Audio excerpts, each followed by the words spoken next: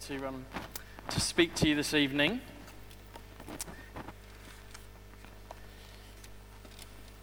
Around about New Year. Well, it wasn't New Year, not round about. It wasn't New Year. Is it my overly manly stubble that's creating that? Afflicting the sound desk. I think it might be actually. The stubble is so long, Tom, that no matter how far I move it, it carries on to be interfering. I'll use the handheld.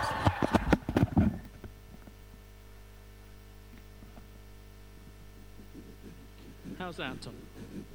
Oh, okay. You sound much more manly in this one than I actually.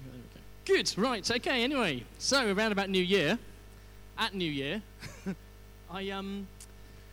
I said to my son, Ben, he's 8 years old, I thought this would be a good thing to do. So I said to him, just as we come up to, I said, Ben, is there something that you'd like to do this year that in 2013, that you've not done before? Something that maybe something you've wanted to do, something that you'd find exciting, something that you haven't done before, something that you'd find challenging, or maybe something that you have done before, but you feel like it'd be really fun to do that again. And I said, look, if there's something you'd really like to do and it would be within the realm of possibility, then, we'll see if we can make it happen this year. And almost like completely just off the bat, without thinking about it, he said, Dad, this year I'd like to climb a mountain. And I thought, that is perfect. That is exactly the kind of thing that I didn't know what he was going to say, but it was exactly the kind of thing that I was hoping that he would say.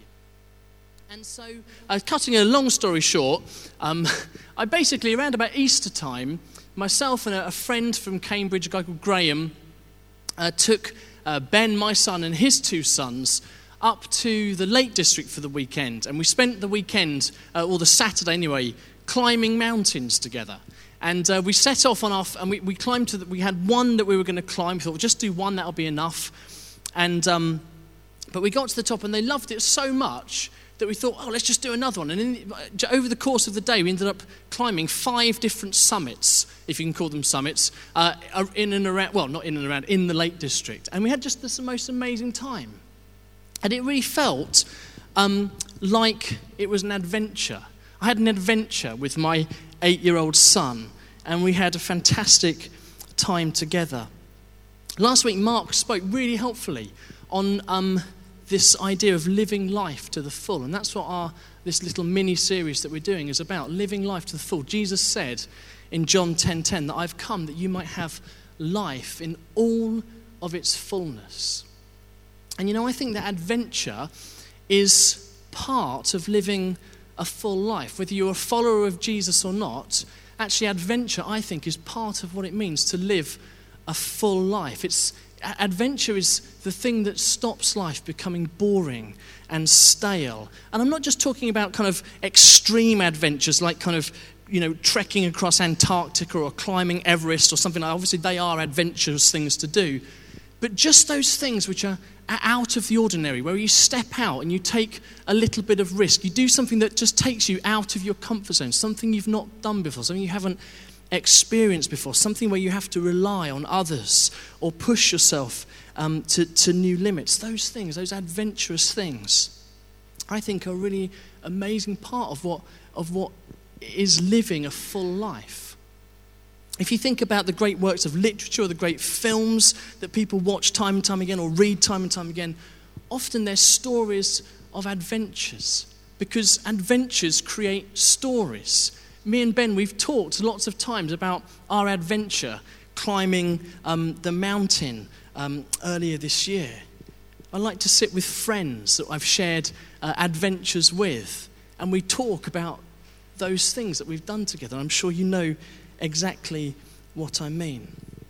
The Old Testament is just full of adventure after adventure after adventure. It's the story of a man who built a boat to save the animals. It's a story of a man who led 300 soldiers in battle against thousands upon thousands and won. It's the story of a boy who fought a giant. It's the story of a woman who found herself being able to go into the courts of a king in order to plead for her nation. The Old Testament is one adventure after another. It's such an amazing thing to read, isn't it? It's so inspiring. Children love the stories of adventure in the Old Testament. Adventure creates memories. It creates stories.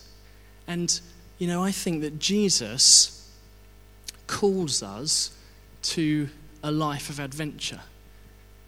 He calls us to a life in all of its fullness.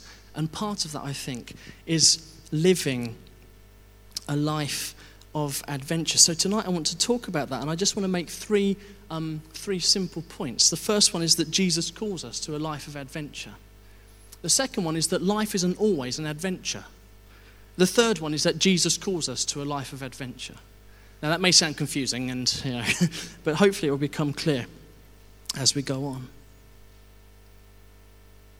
So let's turn to our reading. We're in Matthew chapter 14, if you've got a Bible.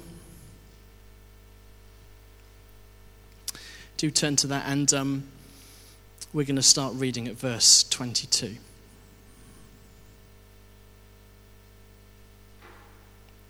It says this: Immediately Jesus made the disciples get into the boat and go on ahead of him to the other side, while he dismissed the crowd. After he had dismissed them, he went up on a mountainside by himself to pray. When evening came, he was there alone. But the boat was already a considerable distance from land, buffeted by the waves, because the wind was against it. During the fourth watch of the night, Jesus went out to them, walking on the lake. When the disciples saw him walking on the lake, they were terrified. "It's a ghost," they said, and cried out in fear. But Jesus immediately said to them, "Take courage, it is I. Don't be afraid." "Lord, if it's you," Peter replied, "tell me to come to you on the water." "Come," he said. Then Peter got down out of the boat, walked on the water, and came toward Jesus. But when he saw the wind, he was afraid, and beginning to sink, cried out, "Lord, save me." Immediately Jesus reached out his hand and caught him. "You have little faith," he said. "Why did you doubt?" When they climbed into the boat, the wind died down.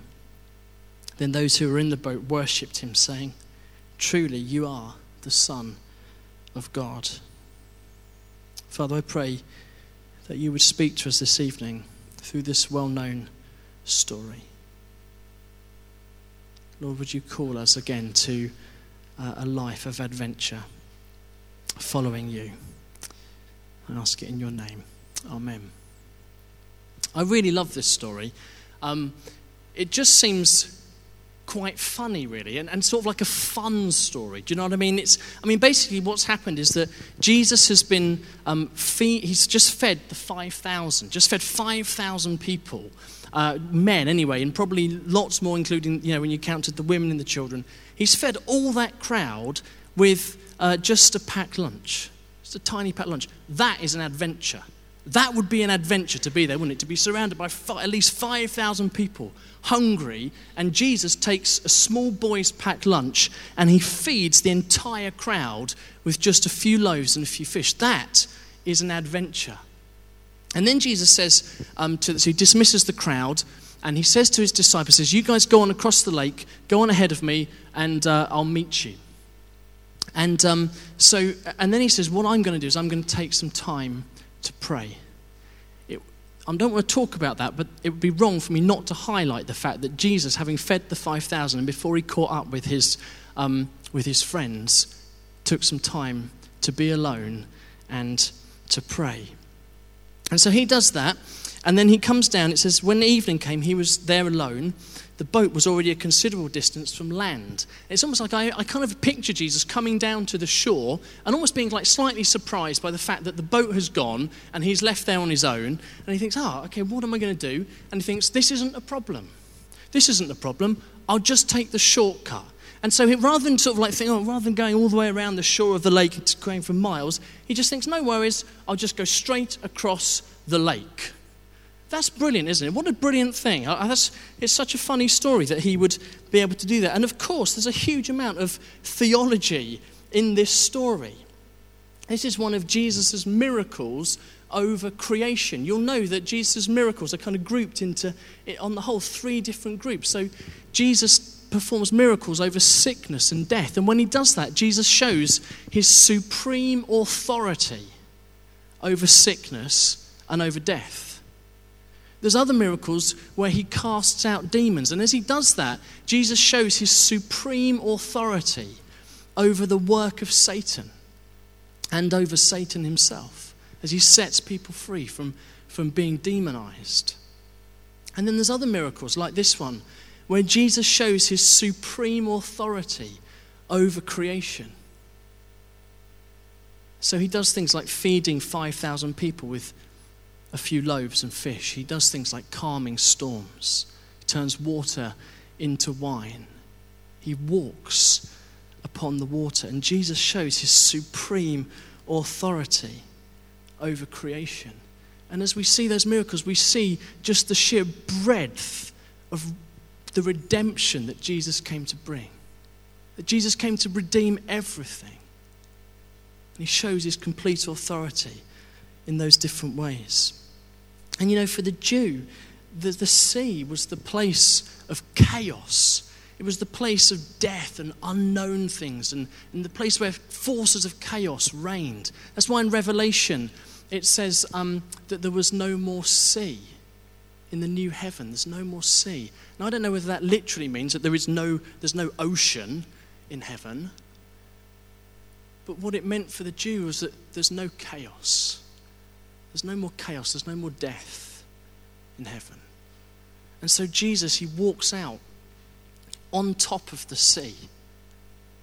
You know, the laws of physics, that sort of govern our lives, they don't really apply all the time to Jesus. He has complete authority over what he's made. And so he walks out over the surface of the water on top of the stormy sea.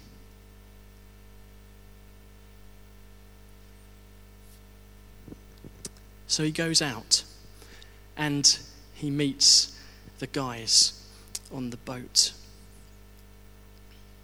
And as he's coming towards them, understandably, they're a little bit frightened. This isn't something that happens every day. They're a little bit alarmed about this. They're on the sea, which they're probably a little bit wary of anyway. And they see Jesus coming and they think that he's a ghost. And Jesus speaks to them. He says, "Take courage. It is I. Don't be afraid." And Peter, in one of Peter's sort of characteristic moments of kind of madness and greatness all at once, he says, "Well, Lord, if it's you, tell me to come to you on the water." I'd love to have seen the other disciples' face as he said that, looking at him, "What are you talking about?"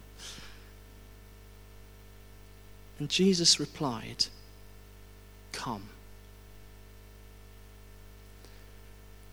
And so, Peter, the fisherman from Galilee, just ordinary Peter, steps out of the boat and he walks on the water. Apart from Jesus Christ, the Son of God, I don't know of anybody else who's done that apart from Peter the fisherman from Galilee. Jesus invites him to come. Peter steps out of the boat and he walks towards Jesus on the surface of the water. That is an adventure. That's an adventure. Jesus invites him into his world. He says, "Come on, Peter, come into my world. Come and walk on the water with me." John Wimber said that faith was spelt R-I-S-K. Faith is spelt risk. sometimes Jesus invites us to risky living. He invites us to step out of that which is comfortable, that which is known, that which is secure. And he invites us into his world, into his kingdom. He says, come with me. Come and have an adventure with me on the surface of this lake. Peter gets out of the boat and trusts him and walks on the water. You know, those kind of adventures are formative, aren't they? I remember when I was 19 years old, and basically what happened, just in a nutshell, was when I was doing my A-levels, I realised that I wasn't going to do as well in biology as I probably should have done, bearing in mind my dad was a biology teacher. So I thought, okay, I'm going to put all of my effort into revising biology, and I'm going to hope for the very best that geography, which was my main subject that I wanted to do a degree in, that will take care of itself. So I did that, and I went into this geography paper thinking this will be fine. And to my horror, it wasn't fine. And I remember afterwards, the geography teachers going, man, that was a stinker of a paper. I hope you guys revised. And I was like, oh, yeah. Oh, boy. So, and sure enough, as a result of that, I did fine in biology. I didn't do very well in geography, and I had to retake it. So as a result, I was forced to take a gap year. I had nothing planned at all for the entire year, but I just had to retake geography in order to be able to do it as a degree. Terribly embarrassing, but it's okay. I feel like I'm with friends and I can admit that. So I did that, and I had this gap year. I had no idea what to do. My friend the year before had spent a month working in London. We were from a very rural part of the country called Tunbridge Wells.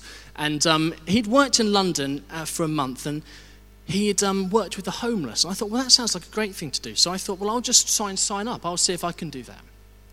So I turn up to London City Mission headquarters in June or July or sometime like that, hoping to work for a month with the homeless. And to my horror, when I got there, I found out that they decide where you work, and they placed me at a kind of inner city youth centre. I was like, oh man, that is the last thing that I would ever really want to do with the next 4 months of my life. But anyway, I did it. And I have to say, I absolutely loved it. I worked with children and young people for 4 weeks, that came off this estate, and I absolutely had the best time. It was such an adventure to do that. But the thing that was a real adventure was the following summer, or coming up to the summer, we didn't have a kind of a kids club or anything like that in the summer at the church that I came from. And so I said to my vicar, I was 19, I said, look, I wonder if there's any chance that me and a couple of my friends, we could lead a children's club this summer for you, for the kids of the estate where we lived. And because he was a great guy, he said, sure. So me and a couple of friends, we were just 19. I had no idea what I was doing really. We just got together and we planned a week of sort of children's work based upon what I'd seen the summer before in London. And we had 130 children book on to this week.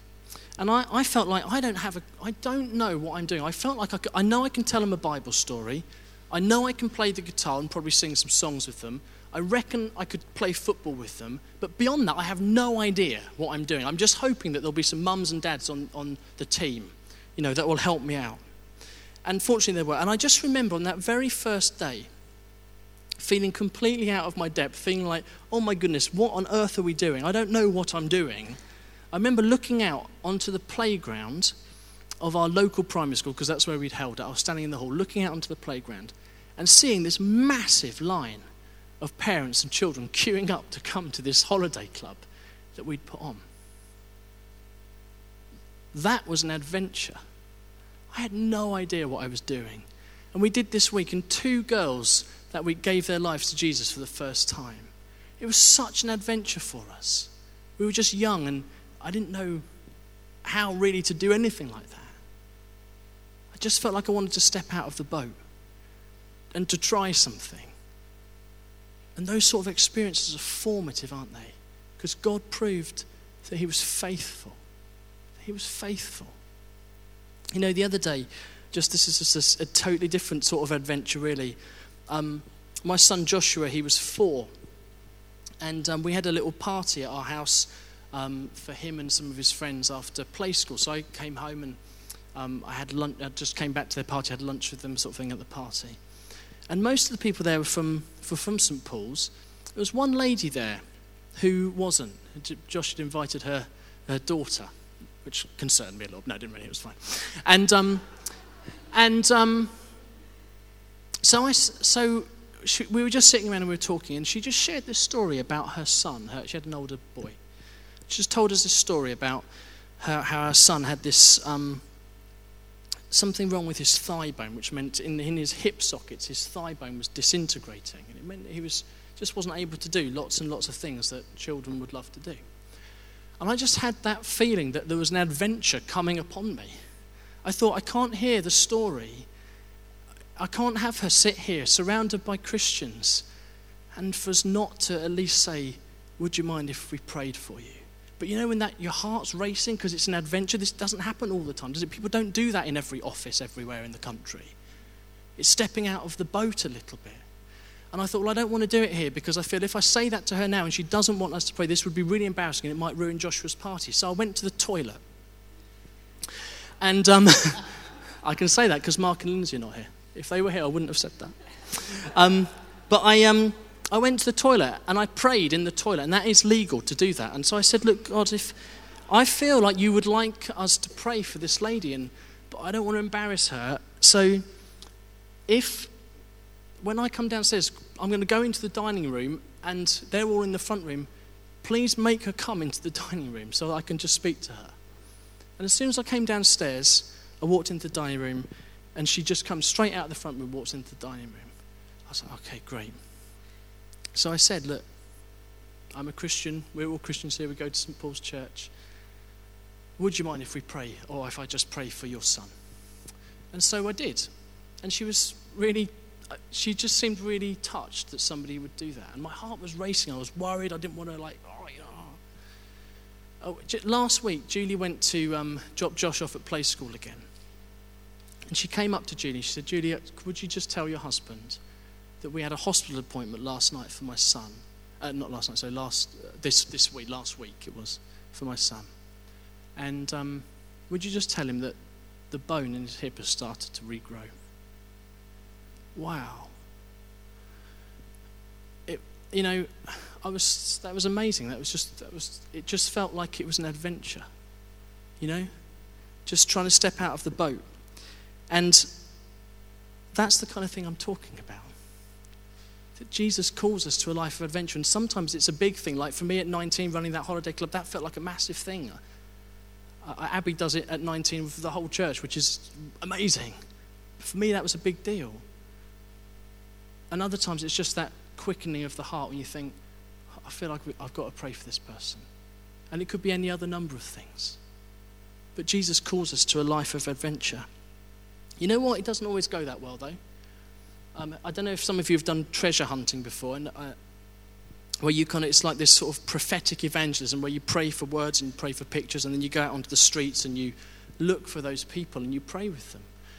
Well, I've done it a few times. I'm no expert. I've done it a few times, and sometimes it's been amazing. But the last time I did it, we had a great time. But the last person I had on my list, I had somebody with a green jumper, and I thought, come on. There's got to be somebody in Cambridge wearing a green jumper. This is ridiculous. And we spent about an hour out there, nobody in a green jumper. This is incredible. And then as we were coming back to college, just near college, I saw this guy, and he just had a coat on, and it looked like he had green sleeves dangling below the cuffs of his coat. I thought, this is it. This is great. And I ran after him. And one of the things I feel I learned actually on treasure, if you do treasure hunting, if you have to run after somebody, it probably isn't the person. But I didn't know that. I hadn't learned the lesson at the time, but I've learned that now. Just a tip. I don't know. It may not always be true, but that's my experience. I ran after him and I said, look, I've got this picture of this guy with a green jumper, and and he just looked at me and said, mate, it's not even a green jumper. It's just the cuff that is green. What are you talking about? I was just like, yeah, good point. Have a great day. Oh dear. Sometimes, Peter walked on the water, but he looked at the wind and the waves and he started to sink. Sometimes it doesn't always work out as we think it might do. Winston Churchill, if you ever want a good quote, you can always rely on him. He said this. He said, success is stumbling from failure to failure with no loss of enthusiasm. You know, sometimes you step out of the boat and it does go a little bit wrong. But success is stumbling from failure to failure with no loss of enthusiasm. I'm not suggesting that we do things without, just ridiculous things, without, prayerfully thinking about them. J.K. Rowling said this: it's impossible to live without failing at something unless you live so cautiously that you might as well not have lived at all, in which case you have failed by default. Adventures involve a degree of risk, and Jesus calls us to live adventurously with him, putting our faith in him, stepping out of the boat and seeing what happens. Point number 2, the next two are not as long as the first one. Point number 2 is this: life isn't always an adventure. I don't know about your day, but my 24 hours don't very often resemble Jack Bauer's 24 hours. Does that make sense, those of you who've seen 24? They really, really don't. Like, he spends a lot of his time intercepting terrorists and running from his own government and rescuing his daughter from her latest harebrained scheme. My 24 hours, they tend to involve things like giving the children Weetabix and, responding to emails and putting out the recycling. It just doesn't really, my days are not like his days. When we moved to Cambridge, Julie, we'd been there for a few months, and Julie was invited to go back to Tunbridge Wells and to speak at our home church at a women's event, which women from all over the town used to come to. And we would talk, we'd say, and it was the speaker's worst nightmare because there was no theme given. That's always really tough. So we was talking, you say, she was saying, I just don't know what to talk about. And I said, oh yes, and I was like, I can't think of anything to talk about either, having really fruitless conversations. And then she said, I just feel like at the moment life is just really boring. It's like, it's just mundane. And, Julie, she'd kind of, we'd uprooted, we'd moved house, she'd left her job, she used to be an assistant head teacher, now she wasn't working at all. She used to have lots of friends, and now she didn't know anybody, we didn't have a church, or, anything. Life had completely the life that we had ended, and we didn't really have a new life yet in this new place. And we just started saying, well, why didn't you talk about that? And we just started talking about it in the kitchen, I remember, and as she started sharing, it's just like something was coming out of it, as if like there's something about being faithful in the mundanity of life. And she went back and she spoke at this women's event about that, about life can be boring sometimes. And wow, so many people responded to it. So many people just resonated with it. Because actually the reality is our lives are not like Jack Bauer's life. Our days are not like that. Or at least mine aren't. Julie's aren't. I don't know about yours. But I don't want us to despise the fact that sometimes our days are mundane and life is just we just plod along. Because actually, I think that faithfulness in the mundanity of life builds strength for the Jack Bauer day. Does that make sense? Anybody can, if you're going to have a day like Jack Bauer, anybody can get up and pray. If you're going to have on that day when I ran that holiday club Thursday, wow, I could pray on that day. But to pray when your life consists of giving children Weetabix and responding to emails and putting out recycling, actually that can be quite tough. But living a life faithful to God in the mundanity of life, I think is what strengthens you for the day that's like Jack Bauer's day, for the day of adventure, for that moment when you sense God saying, step out of the boat. Step out of the boat. And it's like you've put the work in the mundanity of life and built the strength to respond.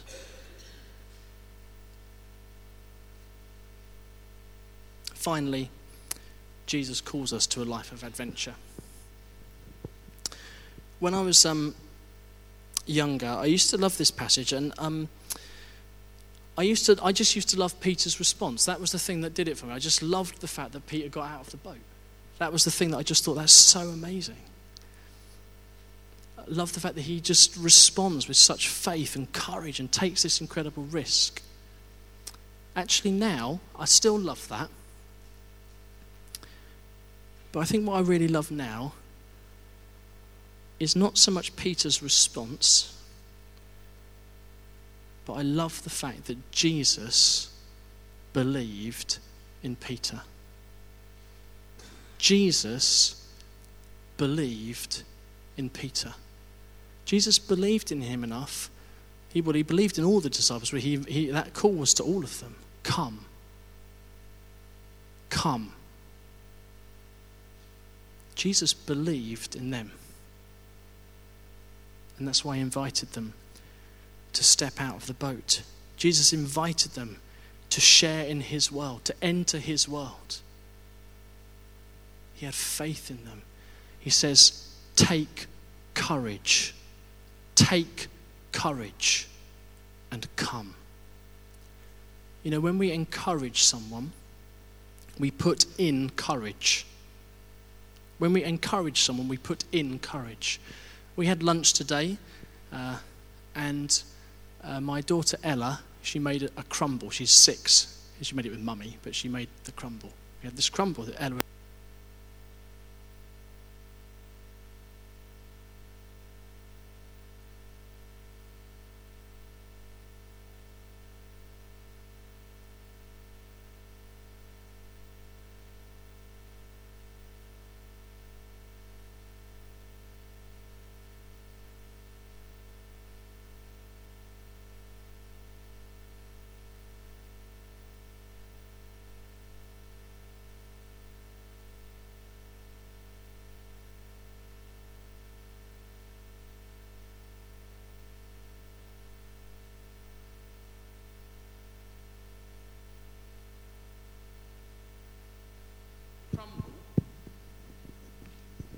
She says, you know, last time I made a crumble, Daddy said it was the best crumble he's ever had. So when we encourage someone, we put into them the courage to do the same thing again. Jesus says to his disciples, take courage and come. He encourages them. He believes in them. And he invites them to step out of the boat and to walk towards him on the water. And Peter does it. Jesus believes in you. Jesus believes in you. Jesus would say to you, take courage and come. I believe in you. I believe in you tonight. I believe in you tomorrow when you go to work. I believe in you enough to call you to a life of adventure, a life where you might enter into my world, a life where you might see my kingdom come, where you too might walk upon the forces of chaos and see peace restored. Jesus believes in you. Wherever you are, whatever you go to tomorrow, Jesus believes that you could be somebody that would see his kingdom come. And so he invites you. Would you step out of the boat? Would you take courage? And would you come and see my kingdom come? Shall we stand together and let's pray?